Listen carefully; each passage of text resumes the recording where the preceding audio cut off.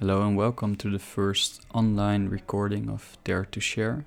This episode is named Movement as Therapy. We have a guest speaker who we will introduce shortly. Before we start listening to the podcast, I would like to make a short note, namely that we were stopped 2 times while recording because we had some technical problems with the recording service that we used. So there are a few pieces missing due to the transition, but we try to pick it back up where we left off. That being said, I hope you will enjoy this episode. Okay, guys, welcome to Dare to Share episode number 4. And we have our first guest to welcome. But first, I'm going to keep the suspense and introduce you to my co-host. My name is Cas. Yeah, I'm looking forward to this first guest episode. Very curious what the new dynamic will bring with the 3 of us. Exactly. Well, my name is Nita, and today I have the delight of introducing you a friend who I've known for a really, really long time. Since I was just a little kid, about 6 or 7 years old, and then we became friends around 11 and 12 years old. So we still are really good friends, actually. So it's a special delight for me to introduce you to my friend Icaro Palacios Garcia. Thank you. It's a pleasure to be your first invite for you guys, and especially in this kind of rare times with Corona and the technical stuff and everything. So I'm really honored, and thank you for having me. Yeah. Nice. Welcome. Let me first start off by why I invited Icaro to this podcast. A long time ago, when we were about 14 years old, I remember us having actually our first internship. And then we got one at the Vibra.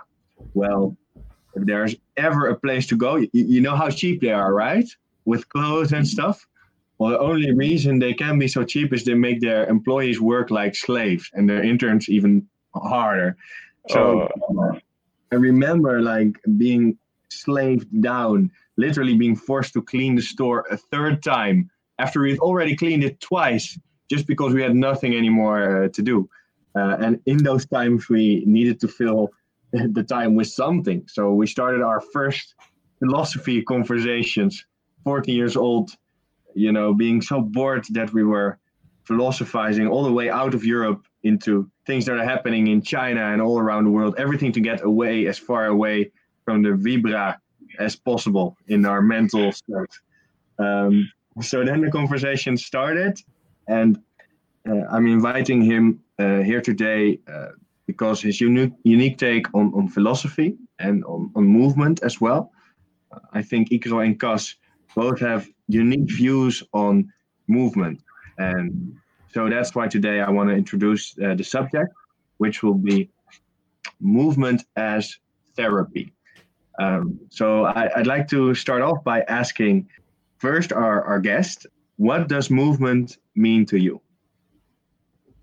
Well, at first, thank you for the nice introduction. It really make the anecdote really made me think about movement as well, because we were in the Vibra. We were there like categorizing, I don't know, like lady panties. We wanted to get away from that horrible situation. And that's literally what I practice in movement as well. If you put the body in like an uncomfortable position, you have to find a way to just enjoy it somehow, or relax, or just how to move with it, literally move with it. And it's also a philosophy, it's like the Tao philosophy of China, but it's also I don't know, it's just like life. If life's giving you shit, you just have to, I don't know, make something out of it.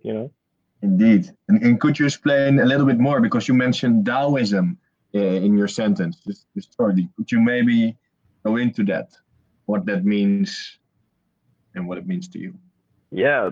Oh, that's a big question. And what it means for me is I did like a minor philosophy on my in my bachelor degree, I really wanted to study Eastern philosophy, but I didn't do any on Eastern philosophy because we're in the West and we have like Nietzsche and I don't know, the Greeks and I don't know.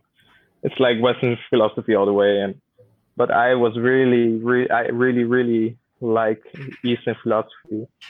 So you really, yeah, that's like Buddha, but also like the Hindus and also Taoism, but also, I don't know, Zen. It's like everything. And the thing, what I like about Eastern philosophy and also with Taoism, like the whole Eastern culture is like integrated in their lives, like their medical care, their philosophy, their art, their way of thinking, their way of writing, their alphabet, everything is like linked together. And also the martial art, also movement is linked in the philosophy, but it's also linked in the art. It's also seen as a way of expressing yourself. It's seen as a way of to work with emotions. It's so beautiful. I like it a lot because here you have like, oh, you have one philosopher, Nietzsche, and you have one great mover, and that's, I don't know, Usain Bolt. But Not Usain Bolt is not a philosopher or something, you know, like he's not seen as a philosopher. I don't know what you said there. Yeah, so I said in the West, people are specialized but not integrated, and in Yeah, the East, they're it's more integrated as far as I hear from you. yeah, What you and it's seen. like integrated like in a really early stage of humanity, like in, I don't know, in the early 600s or something, like really early. And we are now specialists and we are not generalists. And there is one mover, and that's Ido Portal. He's like now really a famous, strong guy, and he's created a movement around the world, and he generalizes every movement aspects. So he generalizes dancers, martial artists, I don't know, like gymnasts, every sport you can think of. He just takes the core of it and he uses it in his movement philosophy thing, and he teaches it. He just takes it and generalizes it and makes it like for everybody accessible, and that's just really beautiful. And I think that's the Eastern people, we can learn from that, from the West. And that's what I missed in high school and in my life, like in an early age. Like, you're a good kickboxer, and that was what we were doing, right? Like, I've been born and raised in the ghetto of Amsterdam, like the Belmer, like southeast of Amsterdam. There are a lot of like foreign people, like immigrants, and I don't know. And I was beat up one time when I was younger, like 9 years old, and I had like a lot of Pokemon cards, and they people stole it from me. It was like really a sad story. But then I got really scared to go outside on the streets, and I wanted to learn something to protect myself. And then I got into martial arts. And when I was with Nitai and we found out that the internet gives you everything, we were like Google searching everything what you can think of. But we were not that dumb, or like we were like thinking, yeah, if you do boxing, then you have a kickboxer. A kickboxer can kick and box, so he will like outgame the boxer. At this point, we were shortly interrupted, but Ikro went on saying that the kickboxer would be beaten by the Muay Thai fighter because the Muay Thai fighter could also use his elbows, and the Muay Thai fighter would be beaten by another martial artist who could also do other things that were not allowed in Muay Thai, and so on. And that he was searching for a martial arts, a form of movement and self-defense where everything was allowed and there was no unnecessary restrictions on what you could use. So Ika was just telling us about how we were searching for the ultimate martial art. We stumbled upon Sistema, the Russian martial art. So please tell us more, Ikaro. Oh yeah, I was telling that I kind of hate the label that it's given, like a Russian martial art, because I don't see it as a martial art.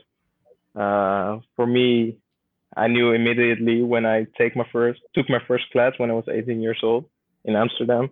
Yeah, I knew this like a different way of life. This like more than yeah than something you practice or something. You take it home with you, and it's really I think it's different than other martial arts because it's no maybe not different, but it's really personal. They're really like fear uh, and ego and your own stress and anxieties uh, and also traumas and stuff. That's really a thing there. That's really what you're training. You train to how to get flexible with it. You know what I said in the beginning, how to enjoy it somehow. Because everyone is a mess inside, I think. Like we're all just baggages of bones, flesh, and blood, and we're a mess, and we have like nasty thoughts sometimes, and yeah, but we just have to enjoy ourselves somehow. We did crazy. Maybe you didn't had a nice life and like experienced a lot of shit in your life, or maybe from your parents, or I don't know. And yeah, if if you have like a one-on-one confrontation with someone and you're risking your life, then the fears come up. That kind of fears you put away a long time ago, like if you don't work on it and you don't let it be, or give it a I don't know, give it a nice uh yeah, give it a good place in your body, then it will haunt you kind of in that situation. It will come up someday, and it will be in your, I don't know, in your it will not be in your advantage then. And that's what we're training in Systema, and that's what I liked about it a lot. Yeah, it's Mm-hmm. So would it be really would what? it be accurate to say that in your perception of Systema, it has kind of an integrated psychotherapy inside of it as well? So you're working Yeah, with whatever you went through, your personal history, and it teaches you how to deal also with the difficult parts of life. yeah, exactly. Yeah, and it's also um, it's making you really strong, uh, but not strong in a bodybuilder kind of way, but really strong in a health kind of way, like endurance. We focus a lot on that. So it's also really technical because you study the body and you really look at skeletons and stuff, and you work with people a lot. But it's also the fear. So you have like the psyche and you have like the outer physical body, and that and the I don't know how they meet, of course. Yeah, great, man. Some good info over there. So I would love to share some of my own knowledge of Systema because, yeah, we actually got into this together, at least viewing the video. Ikaro Yes. really went after it, really started doing it. And I applaud him because it seems to be a great decision for him. But a bit of the context around Systema. So after the Second World War, the Russian Special Service thought it was time for an upgrade in hand-to-hand combat of their special forces. So what they did is they had these instructors and they sent them out throughout the world to train in every big, famous, and even more obscure, but also really effective martial art. And Hmm. uh, after doing that for a couple of years, they came together and they designed an integrated system with all this knowledge combined. And one of the things they do is they actually they try, at least that's the thing that I noticed when I first saw a video of Systema. In lots of martial art, a lot of force is used to beat your enemy. And then you have other martial arts where you actually basically use the force that your enemy projects on you against him. So there's different types of how martial arts deal with energy. But the thing that Takumi from Systema was that they actually try to use as little energy as possible to still beat their opponent. And one thing that Ikaro once told me that was really cool was that actually a Systema instructor, by reading the way you move and by reading, your body, can actually tries to see, past traumas that you may have had. So, for example, maybe you've had something fall on your shoulder in a certain way, and this makes move in a way that you always protect the shoulder a bit more. And a Systema instructor can, if he's really good, of course, maybe see this and then move in a way that will make you actually make that trauma come up and make that actually beat you, which I thought was really, really cool. You have like this psychological aspect to it, and you also have this physics aspect to it, basically using as little energy as possible and exactly the right amount in the right way to beat your opponent. And this culminates in videos of people getting beat up where you look at the other guy and you're basically like, did he really do anything? It looks like he did zero effort and still he beat this guy completely, which was, of course, to us as 14-year-old kids, really cool. Because what is cooler than walking up to a guy and beating him while expending almost zero effort? Looks like you're amazingly strong then, right? So that was really interesting to us. Basically, the idea of being able to beat someone without even trying and looking really cool because of it. But apparently it goes way, way, way deeper than that. Anyway, that's some of the context that I got from it. What I would love to do now is ask Cas the same questions that I asked Ikaro. And then from there, we just see what comes up. So, Cas, could you explain a little bit what does movement mean to you? Mm-hmm. Yeah, I think I will first start a bit with and sharing also a bit about my history with movement, how I got into that. Because you said I got into it via martial arts, but that's not really, that's way more recent actually. Before that, I played rugby for 10 years, since I was, I think, 11 until I was 20 or something like that.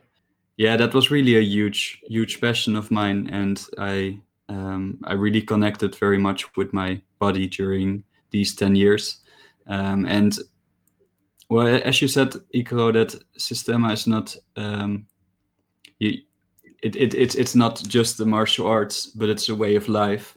I would say that actually about many sports and martial arts and any kind of movement practices that you do, that I think when you really engage in them, they change you, and they influence you every moment of your life. And I think rugby also really did that for me. So like I used to be really quite small, especially compared to the rest of my rugby team. A lot of the guys were like a head taller than me.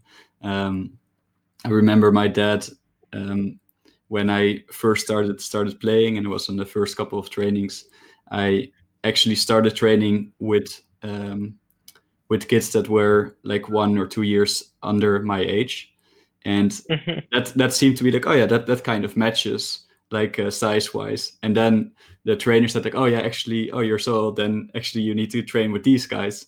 And some of them were really like I know this much taller than me, and like quite broad shouldered and everything, and muscular. And then I just to go and train with them. And one of the things that taught me was a lot of resilience, I think. Or perseverance is more accurate. So by just doing it and trying things out and just daring, I got better at it, and I learned also how that I could bring down guys that were twice my size if I would just tackle them low. And that was not so much about how strong or big you were. If you, for instance, had a good technique and you were fierce enough to just go inside the tackle without backing off. And I think that also taught me a lot about how to face obstacles in life head on when you don't when you don't try to go around them, but just stand your ground and handle what comes your way, then you can do a lot more than you might initially think you can. Besides that, it taught me a lot about team sports and cooperation, and really I built a band of brothers who would walk through fire for each other, and that was a really, really powerful feeling. And I think I gained a lot of confidence over the years by playing rugby. Eventually, also over the years, I got a bit taller and a bit stronger, and but still, even in my last years of playing rugby, I was one of the smallest on the field. But I took a lot away from that, and one important part was also that at some point we got a fitness trainer, Louis Slay, who believed a lot in training with your own body. So not so much with all kinds of weights or in the fitness school with bench pressing and all the different machines that are in the fitness school, but what can you do with your own body, and training it with really functional movements and interval training, training balance by being out of balance. So, for instance, doing squats while you have one foot in a rope, or doing push-ups while your hands are off the floor, and then because you're training in imbalance, you are becoming more imbalanced in your body. And with that, I also learned to push myself a lot and really connect with my body. And in the years afterwards, I still am immensely grateful for having put in all this training and all this effort to connect with myself, to connect with my body, and to strengthen my body and strengthen my mind with that. And then what Nita already alluded to at some point, when I was traveling, I got into staff spinning. So staff spinning is basically exactly what it says. So you have a stick, and you're making movements with it. You're flowing with it. You're spinning with it. There are elements of dance in it. There's elements of kung fu and other martial arts inside of it. And for me, that was really a great way to play around, especially since I was not playing rugby anymore. I was not doing a sports. I could really develop myself creatively with flow arts, with staff spinning, and it felt. I'll pause you for 1 second and ask you a question, if you're okay with that. Yes. Because at the moment you actually went on your trip, went on your travel, I believe it was that night at Leidseplein, where the next day you decided to fly to England, right? That was the start. Yes, indeed. So I would love to tell, or maybe you can tell the audience a little bit about that. And maybe, because it was pretty, from my perspective, maybe not an impulsive decision. Maybe it was, though. It was quite acted out quite impulsively. But I would like for you to reflect, if training with your body so many years, what role that had in actually taking that decision of just leaving your life behind with no certainties, going. Might be interesting. First, maybe tell a little bit about the experience so people have some context about how random this would appear from, a general, at least for me, a general societal perspective, right? That you plan everything out, do everything properly. Yeah, I mean, it was completely impulsive. There was nothing planned about it at all. I maybe a little bit of context before that. I after my high school, I started studying applied physics in Delft. Then in the first year, I didn't quite manage, so then I stopped after half a year. Worked in sales, got into sales actually. Then tried again, and then again I didn't make it. And then at the time that this occurred, I was working in sales again. doing my thing. Things were in work at least were going pretty good, but I didn't really had an idea of where I was going with my life or with this job or and I think I also didn't want to see where I was headed, and I didn't want to think too much about the future because I had no idea anymore. Where I would go, and I was pretty disillusioned about what I perceived then, or what I interpreted as a failure in Delft. So then that month I was already slacking off quite a lot at work. I got into partying and doing some drugs, and I was really like, okay, fuck the job, fuck my life here. I don't really give a fuck. And then after a month of that kind of behavior of skipping work, like not showing up, missing important days, and really giving the wrong impression as a captain towards the rest of the team, I was fired that same day that eventually I decided to fly to England. And in the evening I went out and I met a girl from Leeds, and we had a pretty nice connection. We were talking a bit about some books of Paulo Coelho, and I was like, oh yeah, this is a nice connection. I would kind of like to follow up on this, but she was leaving like that same night. She was flying back to England. So then I had proposed to her, like, oh yeah, can just come with you, like, because I just got fired and I don't have anything important to do here anyway. So I might as well just leave. And it was she thought it was pretty crazy, but she said, like, yeah, you're welcome. There's space in the flat now because I just broke up with my boyfriend or something like that. So yeah, I would be happy for you to come. So it was that after a night without sleep, I decided to book a flight to Manchester, and then my idea was to go to her with the train that evening, which turned out very, very different in the end, because I couldn't stay with her, and then I found myself in Manchester without any plans whatsoever, with 2 little small handbags with me with some random stuff in it, and no idea what I would do. And you were asking what connecting with my body and investing time in that, what that had to do with this impulsive decision.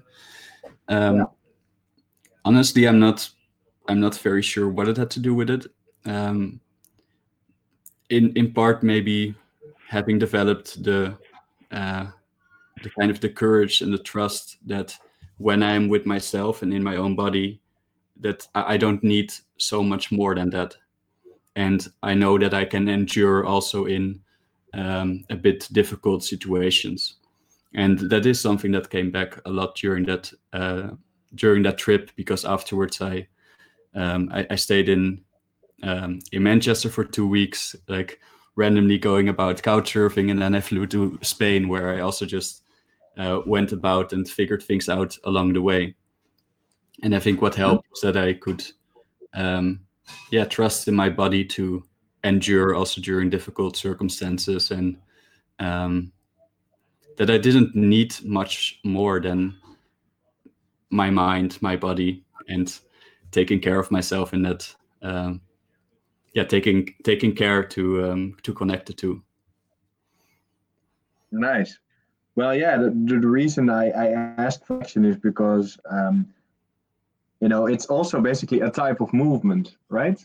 Leaving behind your life as it is, trusting in yourself, and just going.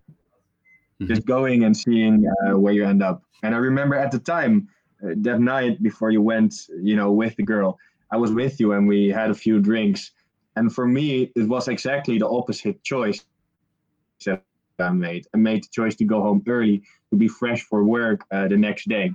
But I had this, this yearning inside, and still a little bit actually, of, what if I just take the complete opposite path and I just go?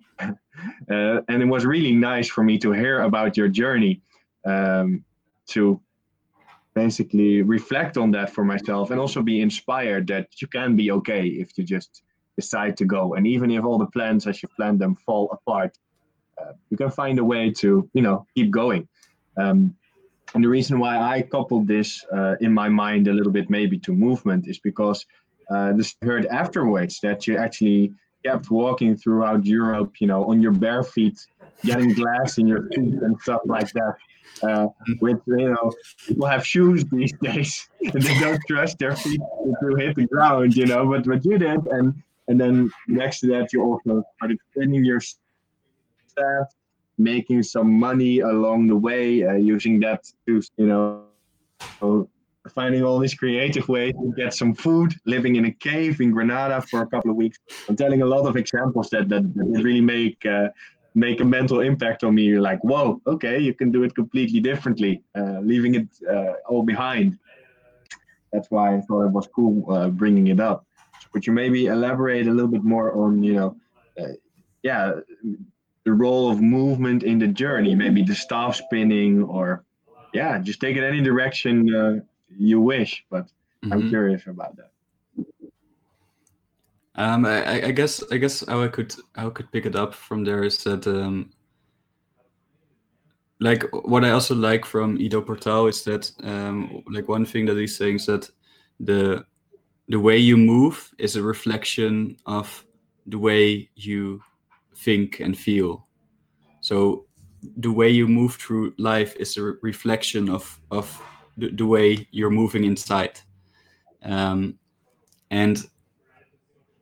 which is nice because it also has something that you can either change the way you think, and through that you're changing the way you move through life, or you can change the way you move and then you also start to change the way you think. And I think one thing that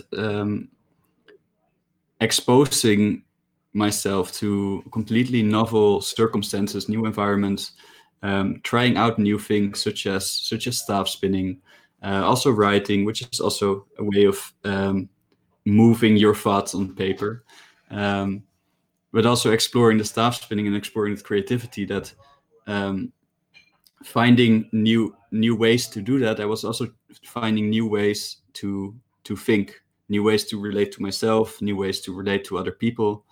And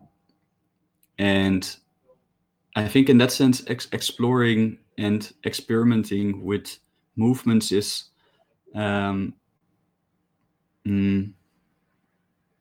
it's a very enriching practice, and the consequences go much farther than just learning how to move differently. As Ikra, how you already said that Systema became really like a part of your life, how it consciously also works with what is going on inside of you, what kind of history you have behind you. So I would also be interested to hear some more about that, because you said that after you were beaten up, for instance, you were quite afraid for some time. You were afraid of going outside, and I'm wondering how that changed over time. Also, when you started Systema, what kind of impact that had on you, and on the way you move through life, let's say. Yeah. Nice question. Yeah, I started with Systema pretty late. Like before that, I was doing martial arts, but some different kinds. I had a guy in my neighborhood who was teaching several martial arts. I think Taekwondo, Kung Fu, and Aikido. I think like a mix through that. I did also judo and other kinds of stuff. And he was like did free teaching in the neighborhood because he wanted to get all the younger boys and kids out of the streets and practice with him martial arts and not do any other kind of stuff, on the streets, because the streets can, yeah, can lure you in really criminal kind of activities, and he didn't want that, so he did free teachings. Uh, And I was uh, in education with him. Like I learned from him, and I later on I did some boxing, but it was also with Nita. And we did some boxing together, but we didn't like that. It was like very disciplined, and it was okay, but it was not. I only did it because I wanted to do something. I wanted to beat someone up or something. Like I wanted to protect myself. So it was still, I wanted to do martial arts because of a fear of me. And then I came with Systema, and then they said like, because if you have my trainer in front of you and you're like kind of sparring or something, he like, if he gets you to the ground, it's not that he gets you to the ground. It's like he gets you to get yourself to the ground. It's like it's different because he plays with your psyche in kind of a way, and your own trauma gets yourself to the ground. And he does very little effort because he does very little effort because he don't have to do anything because I'm so traumatized that I beat myself up in kind of a way, like and like very good, almost ancient Systema masters uh, can do that very easily and can read people really quickly. And yeah, like the really old Systema masters were in the special forces of Russia and were spies and stuff. So they did something in their lives, and a lot of old veterans, like old people from the war who experienced a lot of shit, um, yeah, came to the trainings in Systema, and they kind of break in a training. And I'm not sure if it's like a taboo to talk about this and openly, but like if you experience something really bad and someone is reading you and takes that anxiety to rub it in your nose and take you down, and you feel so helpless that you let go of that fear. And that's like, at that moment it's really hard, but in the long run it's really helping you, and really to get to know yourself. So Can so you tell you're me, sorry for interrupting, guys. Can you tell me the story about that man, maybe as an example to illustrate it? Because I really like that story to, you know, make it tangible of what can happen in such a situation. What The what old man? veteran. Oh yeah. Um, yeah, there was a guy of Australia. He came to Toronto, and in Toronto is yeah, there are really good Systema master. There's one really good Systema master, and I think oh, you have like, I don't know, you have like two people, two Systema masters who brought Systema into the Western world almost, or into the world to the public. Um, and both of them were in Toronto, and the old veteran heard some, I don't know, some rumors about a guy helping veterans and to, I don't know, to help in their traumas and stuff. Uh, because yeah, I don't know, it's commonly that all the veterans go into drugs and stuff after they uh, helped or served in the army. And yeah, he was experiencing that as well. So he came to Toronto and he went at a seminar with the two guys. And the old Systema master, he looked at him, uh, and he speaks a lot Russian, but he can speak a couple of words in English. And everyone was, it was like a group talk, and he was looking at him, and he just walked at him, and he whispered something in his ear, and then he just cried. But it was like an old veteran who had served in Vietnam, and he was really old. It was like an old man crying, like, I don't know, 70 years, 80 years old. and he just broke down. And I don't know, this just yeah, maybe I don't know if all the yeah, if everyone has that kind of traumas, but everyone has traumas in their own way and in their own percep- perception. So it was a beautiful story, and I experienced something myself as well, uh, like last year. If we talk about dare to share, maybe it's something to share in this podcast.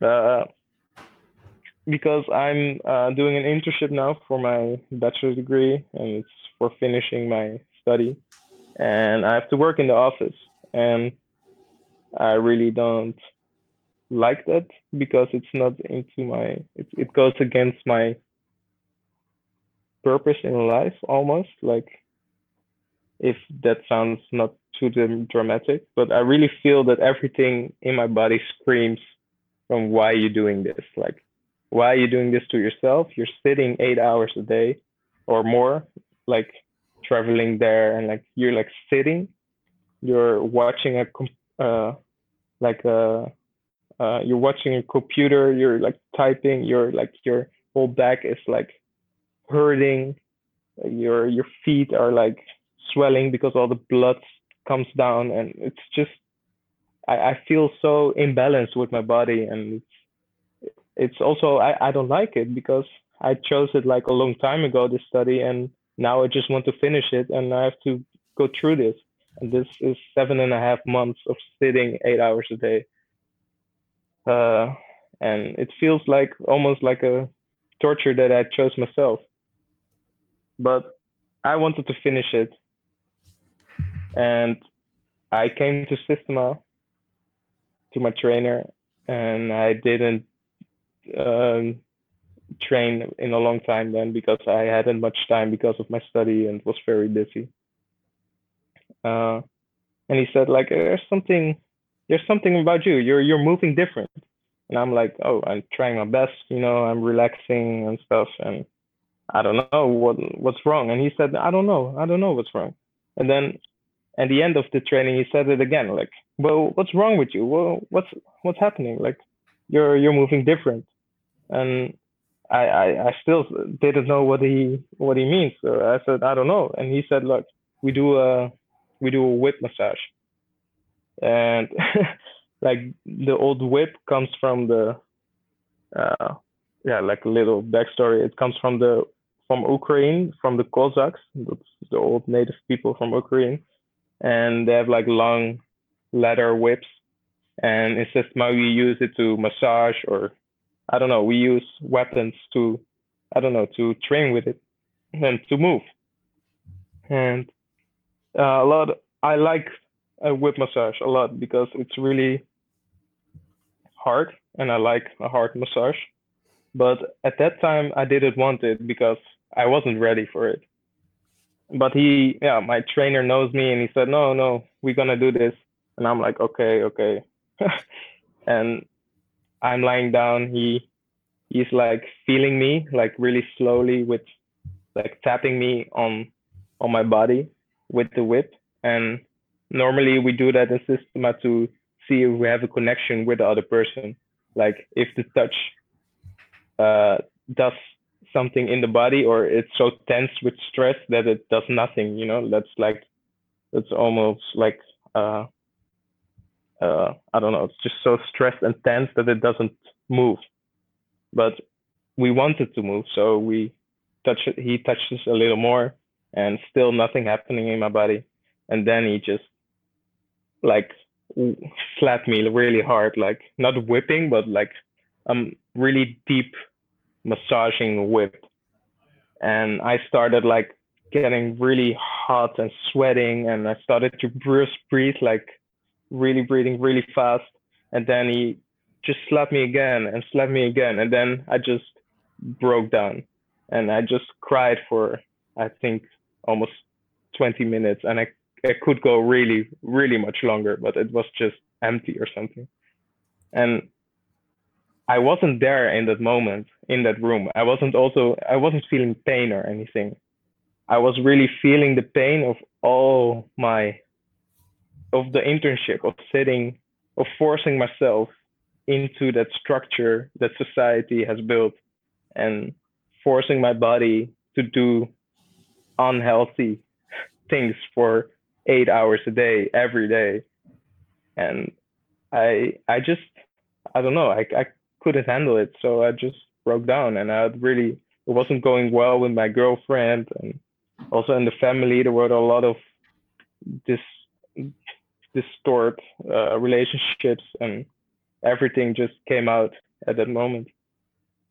And yeah, I wasn't the first one who broke in my training school, and I won't be the last one. I already know.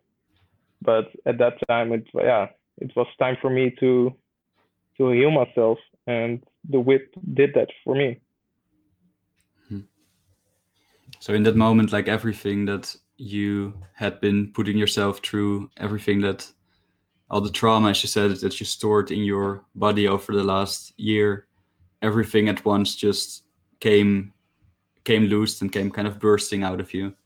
Yeah, yeah, exactly. I had really a feeling of not how do you say, put like an act or something. I don't have to perform for anyone. I can just be myself, just right there at that moment. And the whip is really forcing the body to relax. But because I had so much like pain and traumas in my body, I couldn't relax. But the whip is just so strong that, and like the floor is underneath me, so the tension can go downwards, and the whip is above, so it can go upwards. So the only solution is to relax. So it really forces you to relax, and that's a really really nice feeling, but it's also really hard. It's not something you do every day. Mm-hmm. It's for me. It sounds very interesting to me, like that. Like when something hard hits you, and you're facing some kind of difficulties, the more you try to resist it, the more it hurts, and the longer it takes for it to unravel. So instead, what you learn in Systema, it sounds to me like to surrender yourself to the inevitable, and be healed by being completely open for that what tries to move through you. Yeah, exactly. Very well put. Yeah. I'm wondering what changed for you afterwards. Like, how did you feel, like the day, the week, after the months afterwards? What changed in your life?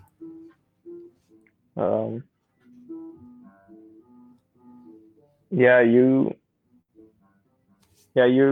feel kind of almost shit or something.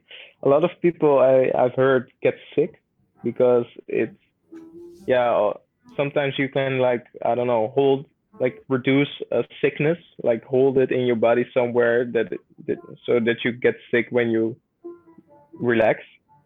You hear a lot of people get sick on holidays because they finally can relax.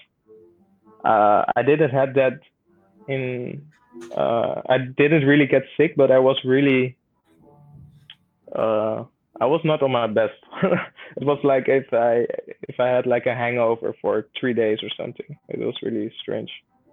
And but it was clear in my head, and that was a very nice feeling. It was, if my feelings and thoughts were honest and pure.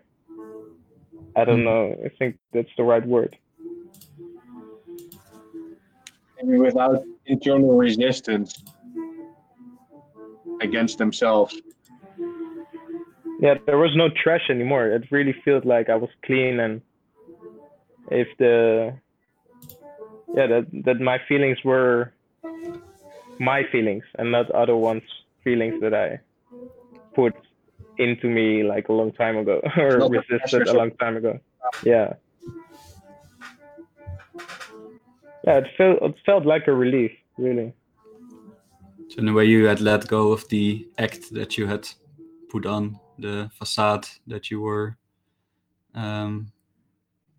acting out, and then afterwards, like first you felt all the negative emotions that you had stored, but then afterwards, like even in that moment, it felt more authentically you.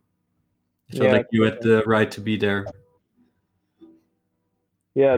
It really felt, it was a really strange thought, but it really felt like the whip uh wasn't judging, like it Hmm. was so pure, it was so honest, it was so I can be myself, I can be my shitty trauma self, my self pity, my everything. This was the last time that the recording was shortly interrupted again. We tried to pick it up as well as we could. I hope it's understandable for you as a listener.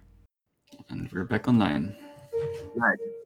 So yeah, what I really like is the contrast between how strength is quote unquote traditionally portrayed in Western society and the way uh, it is portrayed in martial arts. Traditionally, in Western society, especially in a capitalist society, men who bend the world to their will are revered. The entrepreneur who builds a $1 billion company, in spite of all these challenges, he perseveres and uh, shows the value of perseverance. And if you're smart and if you do it correctly, you can bend the world to your will. But then there's the contrast to martial arts, in where you don't necessarily rely on your strength to bend the world to your will, but you rely on your vulnerability, on your, trusting the fact that even if you surrender, that you will be fine. Which is, I think, a beautiful, holistic way of looking at strength.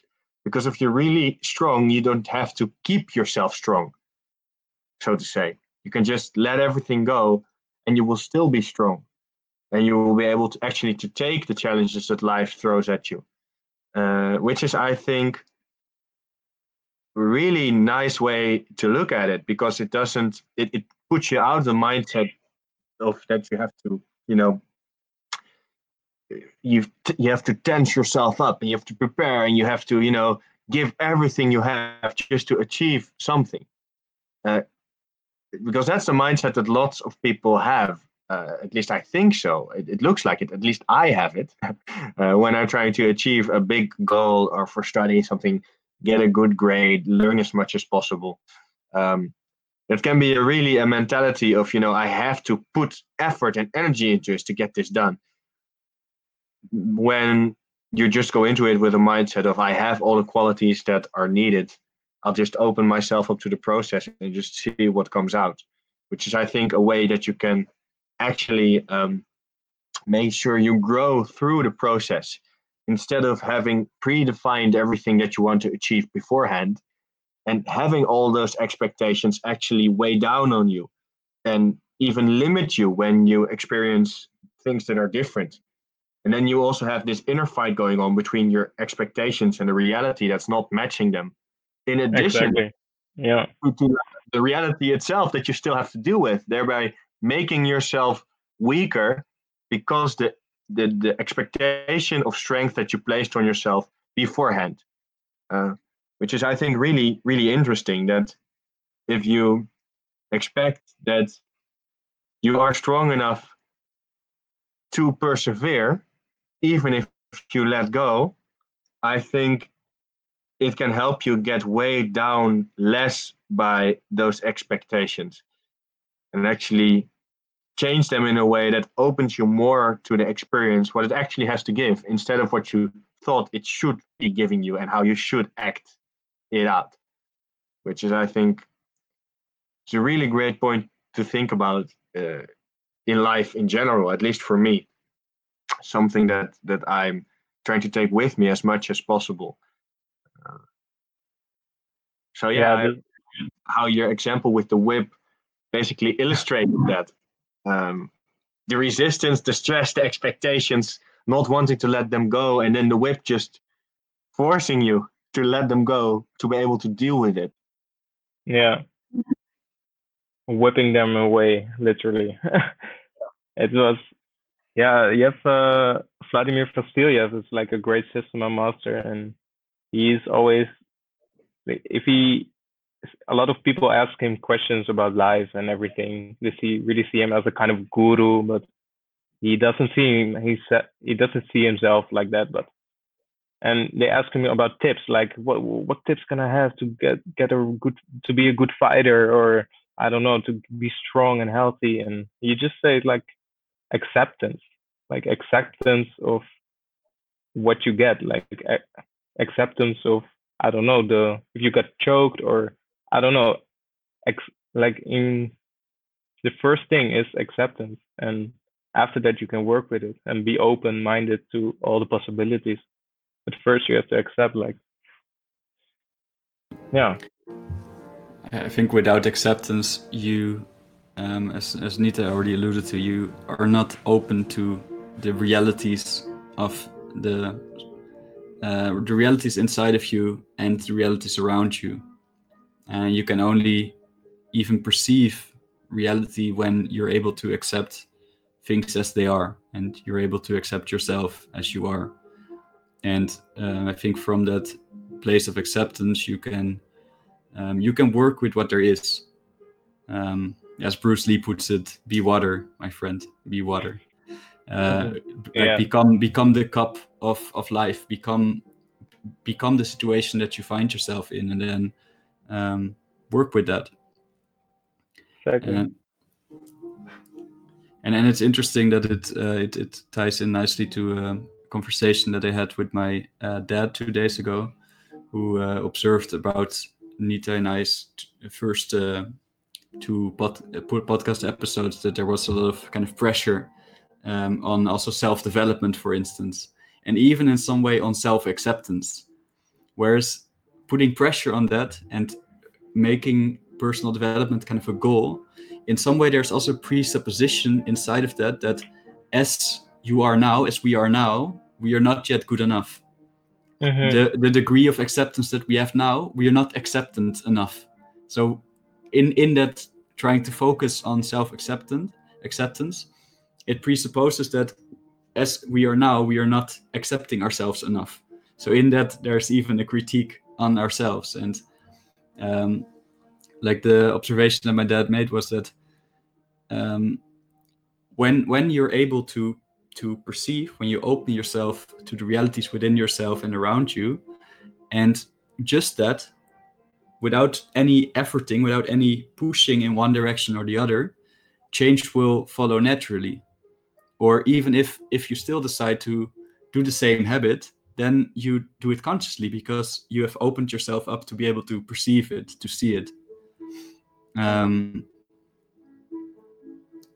think that ties in very nicely with this sense of acceptance, and that you just function better, like in fighting, but also in living in itself. Yeah, really nice. Ido Portal talks about it in his podcast as well. Like, yes, he's from he's a capoeira guy, of course, like his background. And in Portuguese, you have like a word for it. I'm not sure what it was, but it's like be in the moment. And also the Taoism is talking about it a lot in martial arts. That's like the Tao, like the motion, that it's like perfect because it's not performing for for expectation or for a thought. So it's like the perfect motion. It's like when the dancer is the dancer, when the perfect punch have like the perfect outcome, like the perfect everything. Like, and it can be with, yeah, with dancing. It can also be with, I don't know, making coffee or standing up or kick the ball into the goal, or with rugby or with singing. But it's like a moment when you're not thinking and just really be in the moment, and then you can accept because you're not into your thoughts anymore. Like all the effort, all your energy is in the moment. It's like in the movement, in the martial art, in the dancing, in, I don't know, singing, whatever you like. Flow. That's how people call it in English sometimes. Yeah, flow. Uh, I have a piece of art hanging on my room which tries to represent what you just said in an image. So I'm gonna try to show it through you to the. So what I like about this is the dandy is just dancing, and he's dancing for himself, not for anybody else. He's just doing the movement for the sake of the movement. And Well, maybe you can describe the picture first for the listeners. yeah, maybe if the listeners don't see it, there's a guy who is dancing in a room, and the room is completely dark. So the picture is almost completely black. Just see a small beam of light coming through the window, and it's just enough light that you can see that there's a black silhouette of a figure who is dancing, and he's in the middle of one of his moves. And except that, there's nothing in the room, nothing at all. You just see from the way he stands that he is enjoying himself. But what I like about it is that he's not pretending. He's not doing it um, he's not dancing to be seen. He's dancing to dance, which is, I think, very relevant in the world where we as human social beings always account for what other people might think of us. Um, and there's a really beautiful quote about this, which illustrates it for me, and it's from Guti, and I actually got it from Jay Shetty. And the quote is, "I'm not what I think I am. I'm not what you think I am. I am what I think you think I am." But I'll repeat it once. Just let it sink in. I'm not what I think I am. I am not what you think I am. But I am what I think you think I am. So it basically describes that lots of human beings are living in this perception of themselves, where they think about what other people think of them, and then orchestrate actions according to that to try to change that image in someone else's head into the image that they want themselves to be. So basically, it's how you deal with expectations of others and what effect they have on your actions. And in many senses, the sense that you have of the way other people see you influences you a lot. And that's why I like this picture of the dandy who's just dancing to dance. I actually got another one. I'm not sure if I can show it, but I will try. I'll describe it. It's of a guy who is lying on the stage, just playing his saxophone with his eyes closed. And you have to imagine it's in the 50s in America, jazz musician, maybe in New Orleans or something like that. And he has his eyes closed, lying on the stage, playing the saxophone with all his heart. And you just see the passion in his eyes and also the passion in the eyes of the listeners. These are the traditional white men and women, which, um, generally there's a whole racial thing going on in that era, but you see how the passion unites them. The listeners, it seems like they're enjoying even more than the guy who is lying on the stage with his eyes closed. They're actually making these orgasmic faces about how great the music is. And the thing I like about that is the small detail that the guy, again, completely has his eyes closed and he's just doing his thing, which represents to me that the best gift you can give to someone is to be yourself without any expectations placed upon them, what they should think about it, which is, yeah, for me, it represents when you try to act in a way that makes somebody happy. Generally, uh, you are also trying to do that for a reason, and usually that's, maybe something in your self image. Maybe you want to be the type of person that makes these people happy, but we're trying to do something that makes them happy. you're also giving them the expectation with it. And in addition to this nice act that they're doing, you're also giving them the subtle, it's not an obligation that they should be happy, but usually when you do it, you will be disappointed if they are not, which will actually remove a lot of the value from the gift. In my opinion, at least, when people give me something, and there's an expectation attached, which is not clearly revealed and spoken out loud, then and then in the end, I act in just the way how I feel about it, and that person, doesn't like that, then generally it diminishes the value of the gift as well, because it wasn't really a gift in the first place. It was more like a transaction. So it goes a bit deep into my own philosophy about this. But that's what I like about those pictures, that when you focus on doing your own thing without any expectation about what the world will think about it, I think you encourage other people to let themselves be free as well. And I think that is the greatest gift that you can give somebody, the permission to accept themselves, which is why I'm trying to do this as an ongoing experiment and getting better at it. I would like to tie in some things I learned recently by reading the book The Courage to be Disliked about Adlerian psychology, because especially the picture of the man dancing in the one bright ray of light, where the rest is all dark, living for the moment.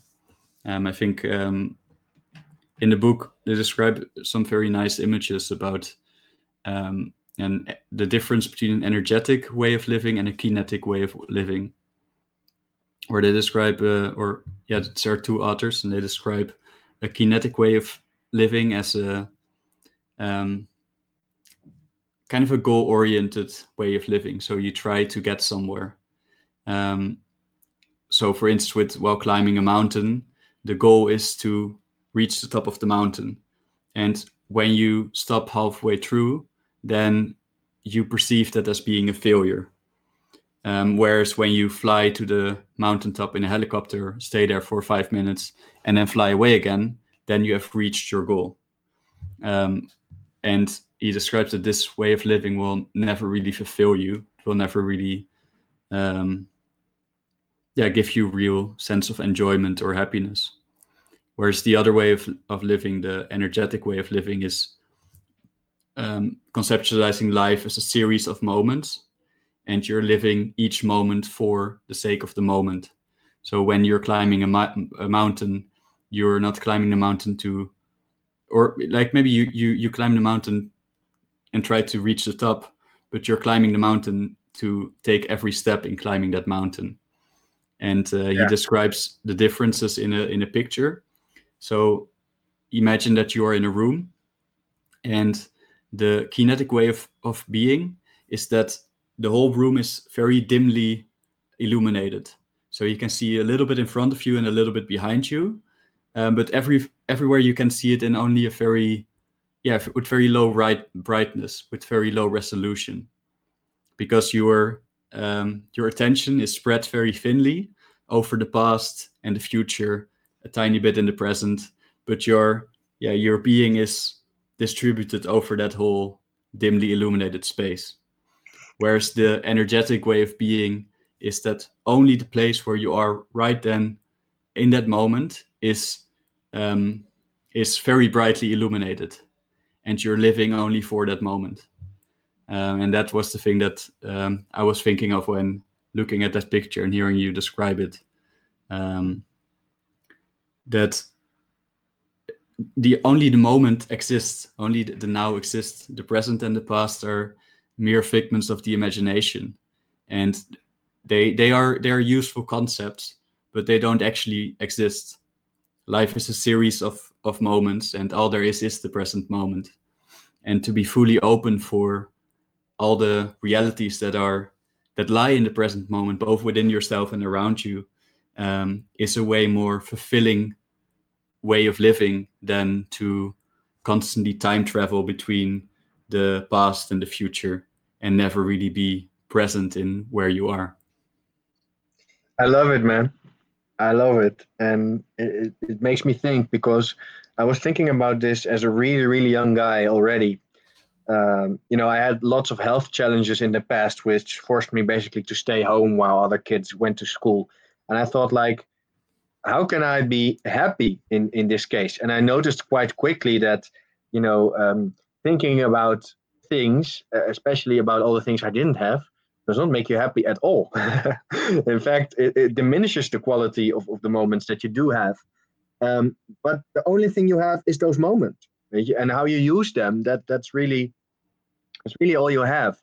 Um, and especially when I was actually thinking about this, and then I was contrasting it with the Western way of seeing it. So at the one end, I had um this thinking. I was thinking about this, and I was like, okay, it should be to enjoy my life optimally. I should be present in every moment.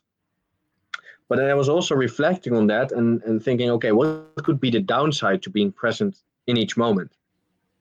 And the downside that I saw was not adequately planning to make the future better on a really just a survival basis, right? So if you in the moment you are controlled by your senses and you feel you really want this hamburger and you just eat it, just eat it, right? You take it and then you're living in the moment, so you took the burger all in accordance with wise life philosophy.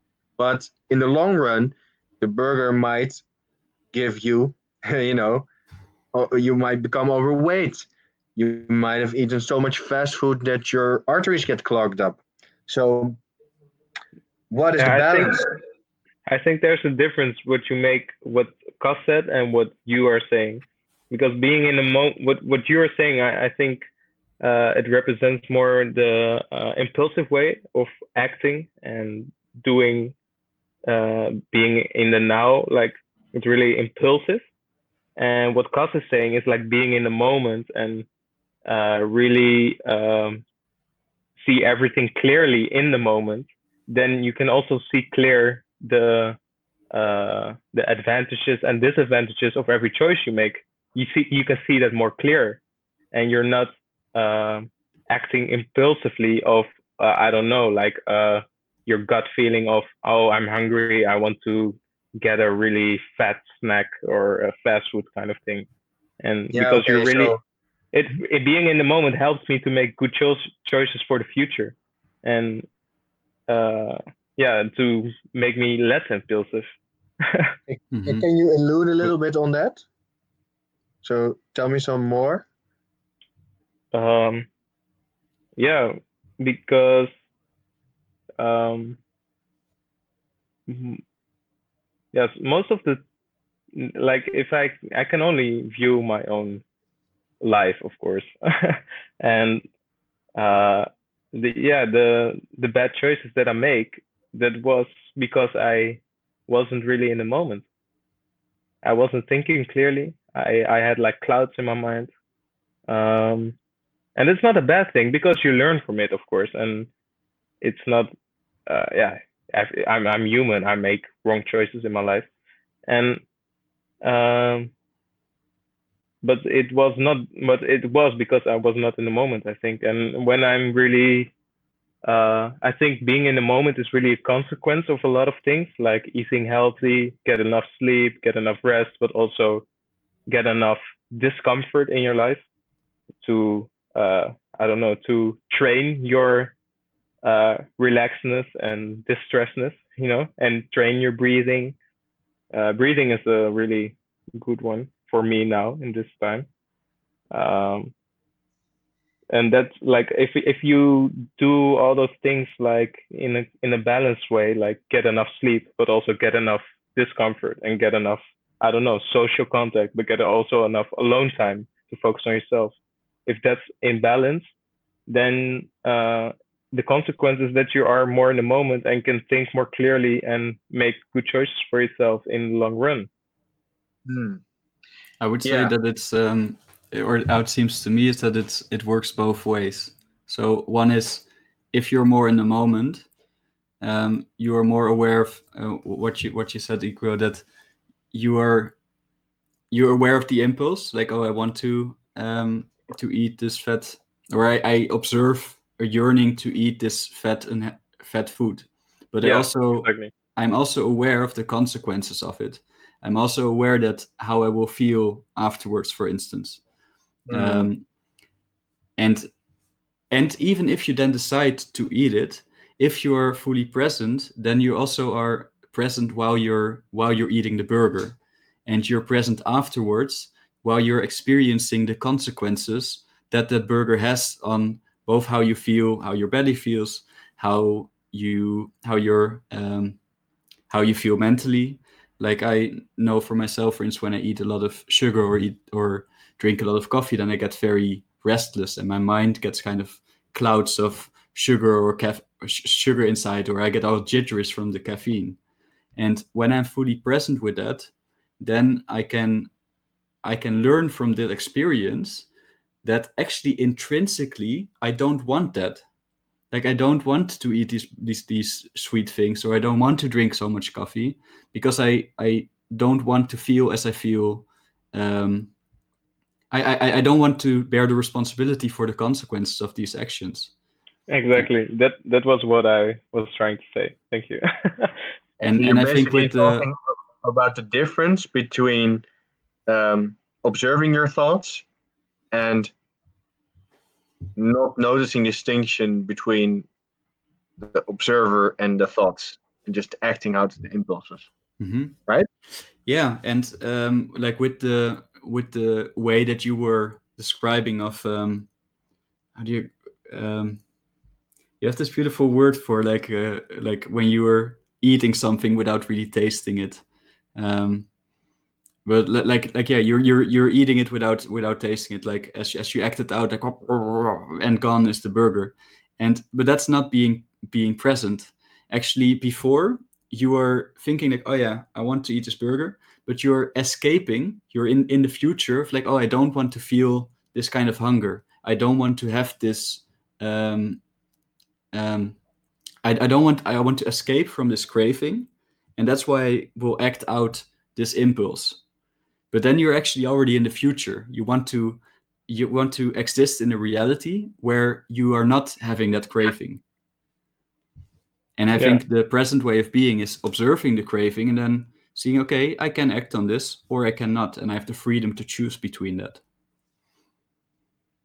Hmm. Yeah, I like it. I know what you mean also. But then once you're in your life, the distinction can be more difficult to make, especially when you have certain goals you want to achieve. So, um, contrasting being in the moment with also setting a goal, which basically means setting a goal is basically also contains some dissatisfaction with the present state of things. Because if there wouldn't be this dissatisfaction, why would you set a goal? At least that's sometimes how it's viewed. Um, so you actually want to do the actions that give you a higher probability of achieving the goal in the present. At least that's how I thought about it, right? I thought about it, how can I make my life as happy as possible? And I thought about two things: enjoy every moment, the first and best thing, basically. Just enjoy and accept what it has to give. And the second one is build for a better long term future.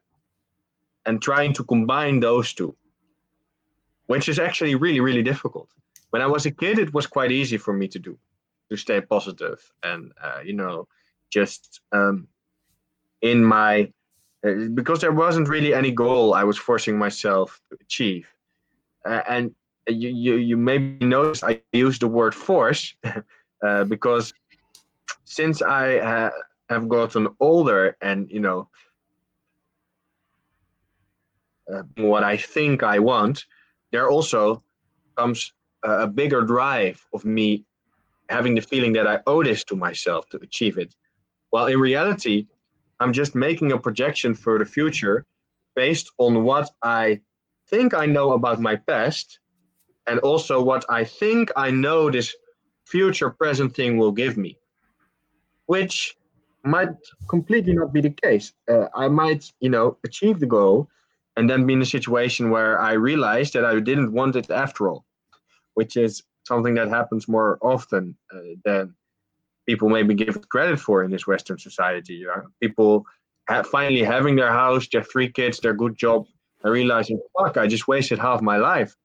I'm selling this. I'm moving away, getting a big, nice sports car and a hot new 20-year-old wife, or maybe some other way on which they realize that this path really wasn't for them. So Mhm.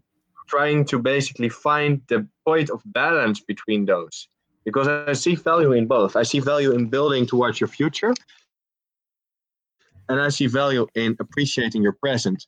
But the mindset somehow seems like it shouldn't have to contradict each other. But often, at least for me, when I'm striving for goals in the real world, sometimes it does. Um, so, Um, especially the last few years, I've noticed this when striving more rigorously, that it being in the moment has become a bit more difficult while I strive. So I need to mhm. keep reminding myself to do it for the journey and not the destination.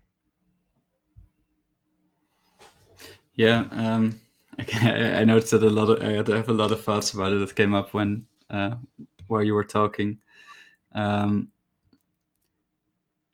okay, first of all, I want to respond to that you said that setting a goal seems to contradict with accepting where you are to you. That it says that, oh yeah, something is not right. But I don't think it necessarily has to. And I think when you make a goal from that, source, from that motivation, and that's how you're pursuing it, then I think that complicates things, because I think actually in some ways it's way simpler, but we make it complicated because or in this case you make it more complicated because you force yourself to do certain goals because you have some preconceived notion about what that future will look like, and you have the idea that you own it to yourself and that you should do it.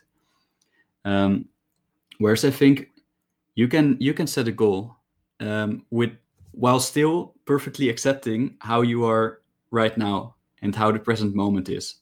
And I think when you set goals from that source, then um, mm, then it will be easier also to follow these, to work towards these goals intrinsically, because the goal is not to be there. The goal is not to be somewhere else. The goal is to be exactly where you are right now, and to move towards something that lies in the future. But the goal is be to be in that process of moving towards that. And a big part, like our positive emotions, we experience when we are pursuing a goal that has value for us. But we are experiencing it in the present moment, and it doesn't presuppose that something is wrong with us right now or something should be different. It's just like, Mm. okay, in the end of this year, the end of June, I would like to have my bachelor's diploma. Um, but it doesn't, like, I'm not struggling now. Like, oh fuck, I should have my diploma right now. It's just like, no, that's something that I'm working towards. And when I bring myself back to this present moment, I have this vision inside. I have something that I'm aiming at, but I'm still right now, right here. What can I do now? What can I do today? What can I do in the next hour to further that goal? And I think then it then the progress comes a lot more naturally than when you have the idea that you own it to yourself. You owe it to yourself, or you should do it for future you, because you think um, yeah, getting a diploma will make you happier or something like that. Whereas often people, after they reach a goal and they've just worked towards that from a goal-oriented mindset, then they fall in a gap, because then it's okay, what now? Whereas when it's a learning goal, it's like, okay, I learned that, but there's still much to learn. There's this new moment to enjoy and this new moment to enjoy. Yeah. What the crazy thing is, lots of the things you just mentioned, I think about them often, but still I see once I move into society, where there is this system with its certain kinds of expectations and the way it's presented, that it still influences me. And it's pretty tricky because on the one hand, I want to open myself up to influence. That's why I'm there. I want to, grow through the experience. And on the other side, I'm noticing that if I do so completely, then the social pressures and stuff like that also starts to work on me. And how I dealt with that in the past is basically just shut myself a little bit off to those pressures because I valued being in the moment so much that I wouldn't want to compromise it for what other people thought. So basically, I practiced that mindset as well for a while, consciously trying to not adapt when I felt, certain things that people, certain opinions of people, or certain things that people said, or advices on how I should act. Even with my friends, even with Ikero in our group of friends, I also sometimes did it. Like consciously trying to uh, not adapt, as to not stray this value too much. But then also the value in just yielding to it and indeed trying to adapt a little bit and compromise, so to say. And in between, like compromising and accepting, um, that's sometimes it's difficult for me, especially because I realized, like many of the things that you just said, I realized them and I've even experienced them. But still, I noticed when I, you know, started studying, and also when I really got this performance mindset at my job of achieving goals, that um, it got a little bit more difficult for me to balance the two. One thing that you mentioned is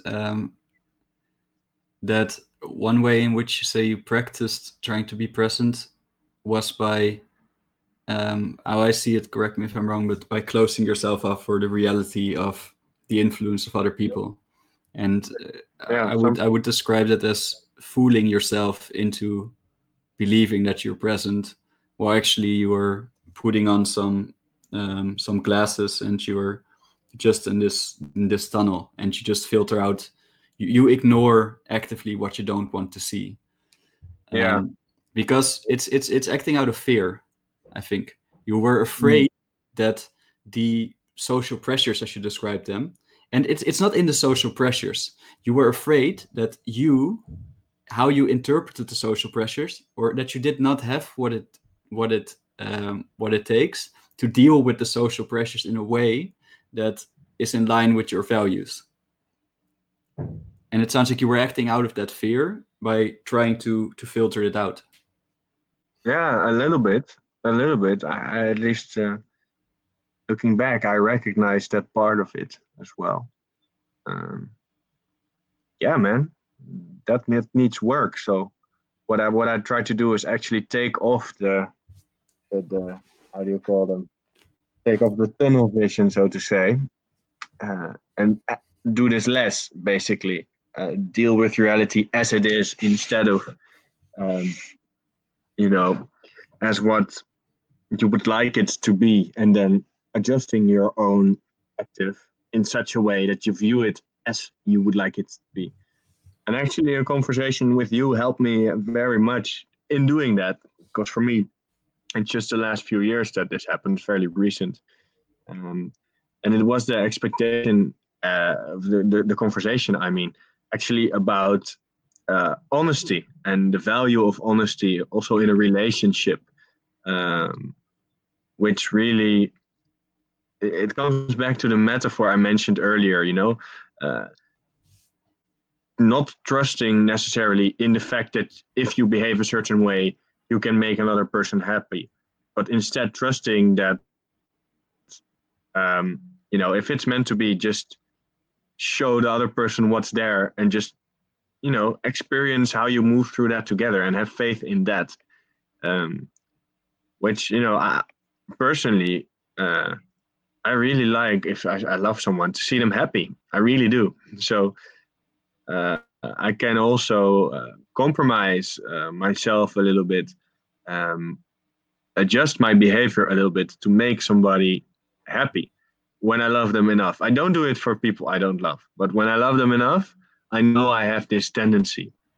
And because I have this tendency, that's why I also sometimes try to um, shield myself from this, because I know if I change myself and if I'm not really myself, then it's less authentic as well, which causes a little bit more of the behavior that we talked about before, of putting on the tunnel vision and ignoring the pieces you don't like. So actually trying to find the maybe not the balance between that spectrum, maybe just a different way of looking at it. Just instead of trusting the fact that you're strong when you are exerting effort and putting your all into it. Instead of that, just trusting the fact that you are still strong enough to handle it, even if you let all your resistance go. Yeah, it's really helped me as well in my relationship, thinking about it that way. Yeah. It's pretty scary. But it helps. It's nice to see how you guys help each other in that kind of way. Because I really admire what you do with Nita, and I think he needs you as a friend as well in his life.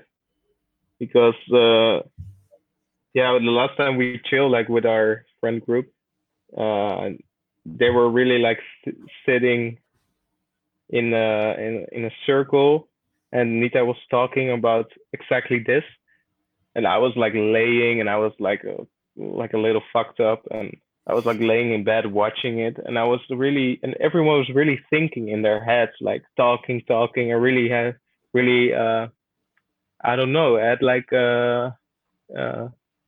living with Nitai through thoughts in this thinking, in this way of thinking, and Nitai really had them in the flow of thinking, what was a disaster, I thought. And I just grabbed Nitai, I take him out of the chair, put him on bed, and I was like start massaging him. And then he was like quiet, closed his eyes for like, I don't know, for like 15 minutes, and I massaged him, and he was like, after that he was like really chill and smiling. And it was like, okay, because sometimes I can put it in words, but you can do it very well, Cas. But I'm more in the massage and like the physical kind of therapeutic way.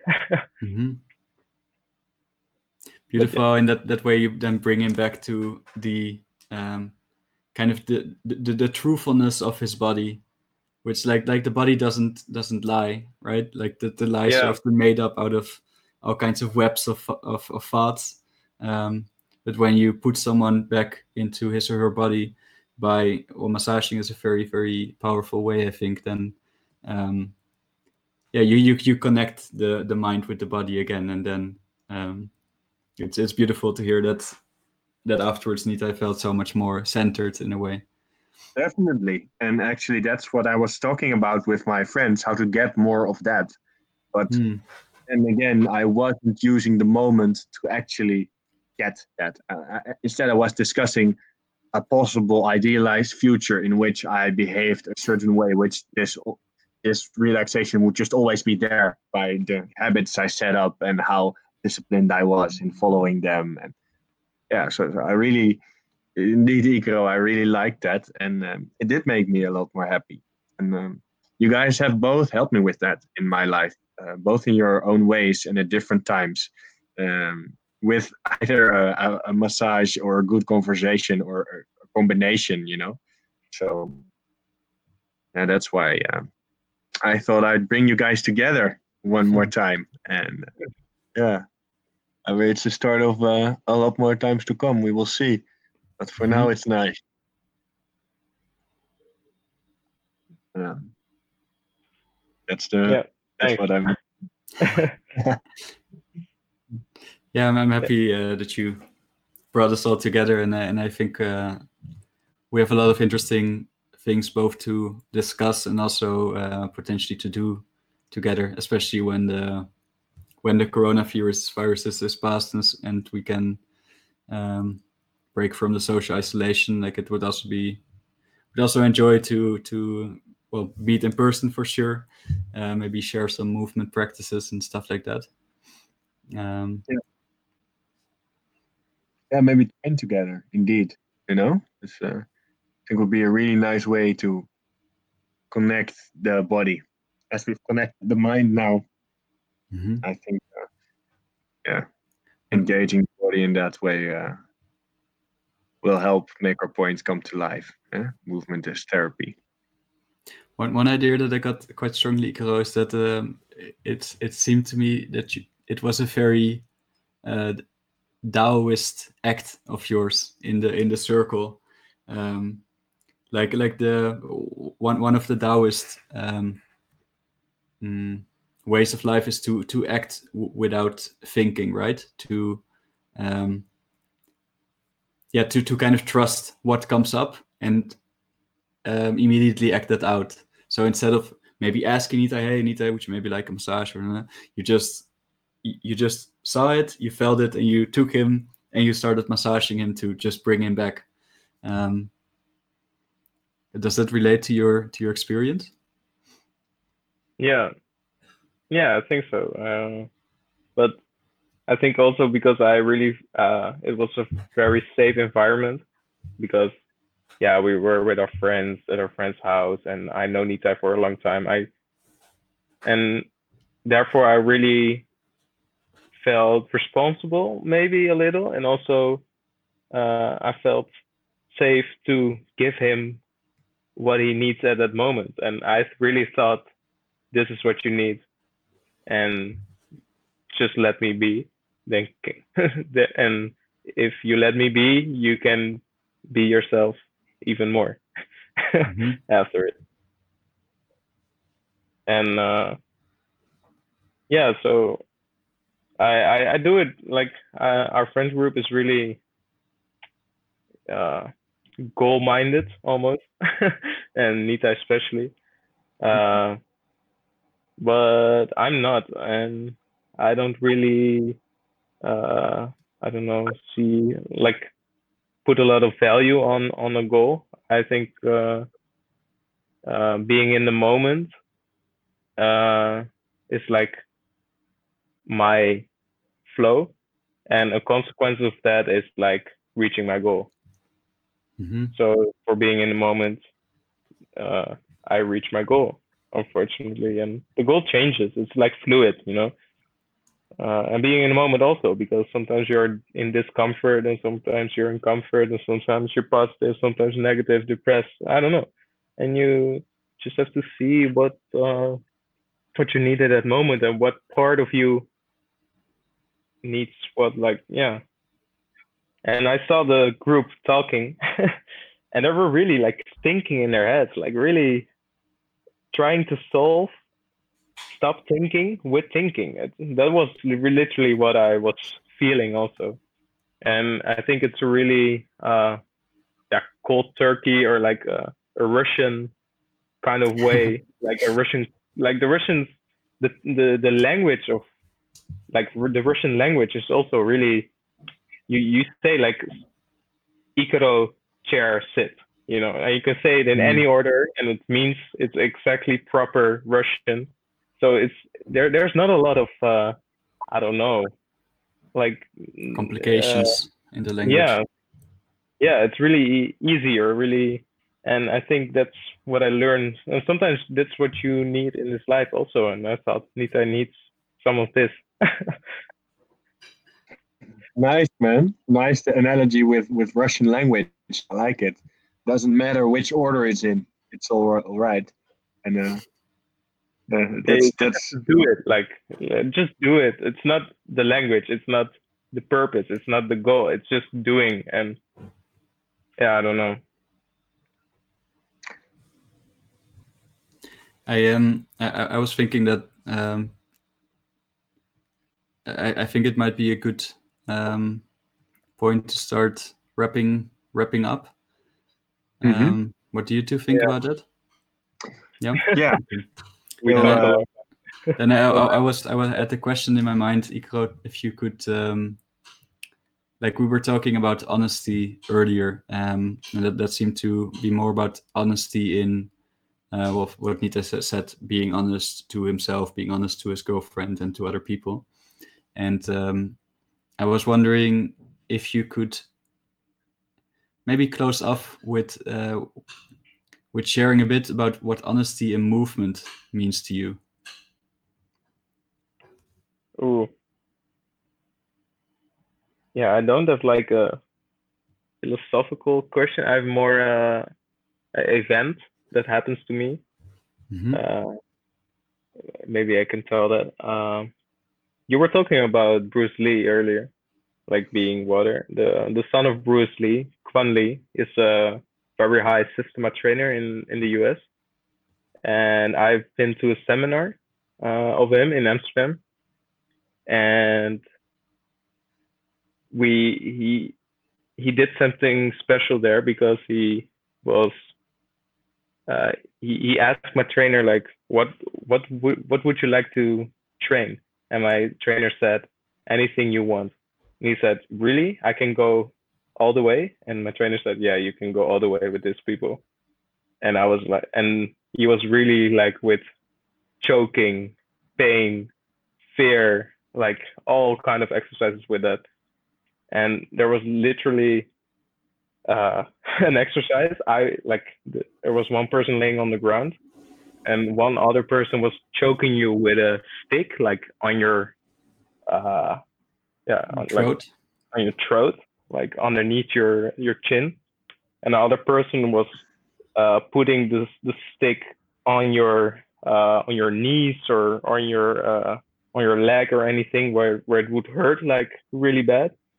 And then you had to experience that, and then they asked you questions like what's your date of birth, where are you living, and then like tricking the mind to get out of the pain, like that kind of exercises. And I was experiencing that, and people need to watch you, and if you like breathing too much, you need to stop. Like if you reached a point of like really your limit of the person, if you reach the limit of the person, you have to stop. But I was experiencing that I was fooling myself. I was like acting that I had reached my limit before I reached my limit to protect myself. But that's not what the exercise is about. It's about reaching your limit. And I was telling that to Quan, and he said, "Oh yeah, of course you do that. Of course you do that. You're a human, you know."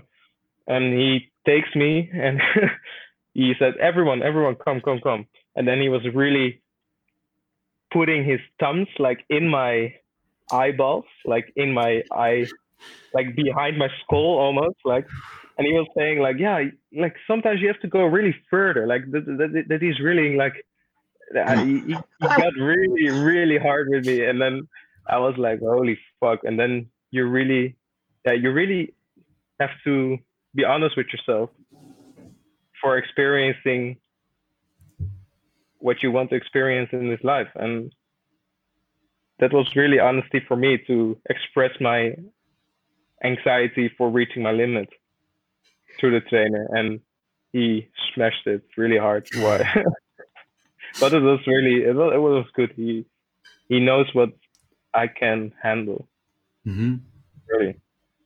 So in a way, by expressing yourself also vulnerably, right? Because you are sharing your anxiety and sharing like, oh yeah, I noticed that I didn't give it my all. I wasn't honest to myself also. Mm-hmm. And by being honest afterwards, by dealing at least with the consequences honestly, like the trainer, the brother of Bruce Lee, taught you a very valuable lesson about honesty and about what your limits actually are. Yeah, maybe was that also my way of experiencing my limit. Maybe it wasn't in that exercise, but maybe it was I had to reach my limits to be vulnerable first. And yeah, I don't know. Maybe that was the way for me then, and maybe for other persons was, yeah. Well, is there another way? I don't know. Hmm. But at that point, it was for me the way. Hmm. I hope the listeners are not freaked out about this. And it's a really, really great ending point. I think I liked it a lot because it's so crazy. Uh, Maybe at least it's making me think where my limits lie and which of them I would like to explore in what way. And I think that's a good question. You know, Yeah, when and gaining. also Hmm. uh, where are you gonna start to trick yourself that you reach your limits? That's a really, I feel like it as soon as you mention it. I feel I'm pretty good at that as well. Hmm. Uh, yeah, And then how do you realize that you are tricking yourself? Because the mind can be quite a deceiving, wicked entity, I think. yeah, well said. yeah, one way I've tried to combat this expectations, placing on yourself, on your life, on what you think you want, is what we mentioned in an earlier podcast and also in this one. It really helped me as well. Instead of thinking that I know what I want to achieve, I just accept that probably when I'll be there, I want something completely different. So instead of saying I know what I want, I just say I know what I want to find out. And that has really helped me quiet my mind in certain situations. Instead of thinking ahead and measuring up a present situation with my expectations, just quiet it down and just think, okay, I know what I want to find out and just stay in the moment. Just do that. And that helped me a lot. Hmm.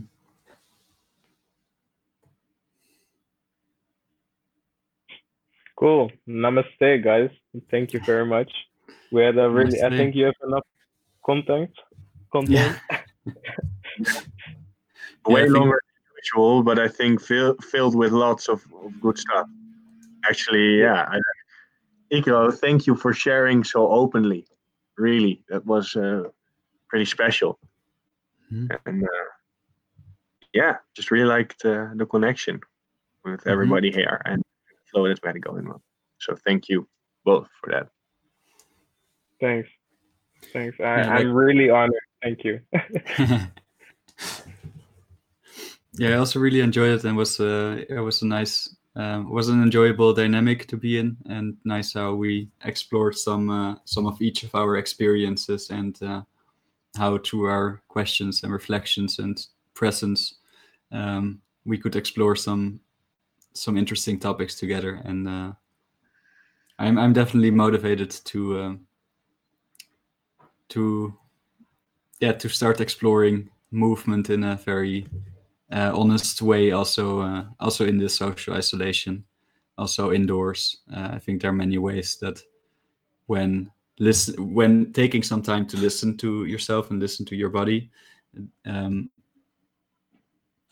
it will tell you what it needs, what you want, what you can do. Mhm. So yeah, thank you for that inspiration. And thank you for listening. We are aware that this was a very long episode, and in the future we'll do our best to keep it a little bit shorter. If you have any questions or suggestions about topics, then please let us know. Also, if you have any critical feedback on how we could improve the podcast in this stage, it's really helpful, all the feedback that we can get. So I wish you a nice couple of weeks until the next time. I hope you will be tuning in again. Until then, move honestly and dare to share.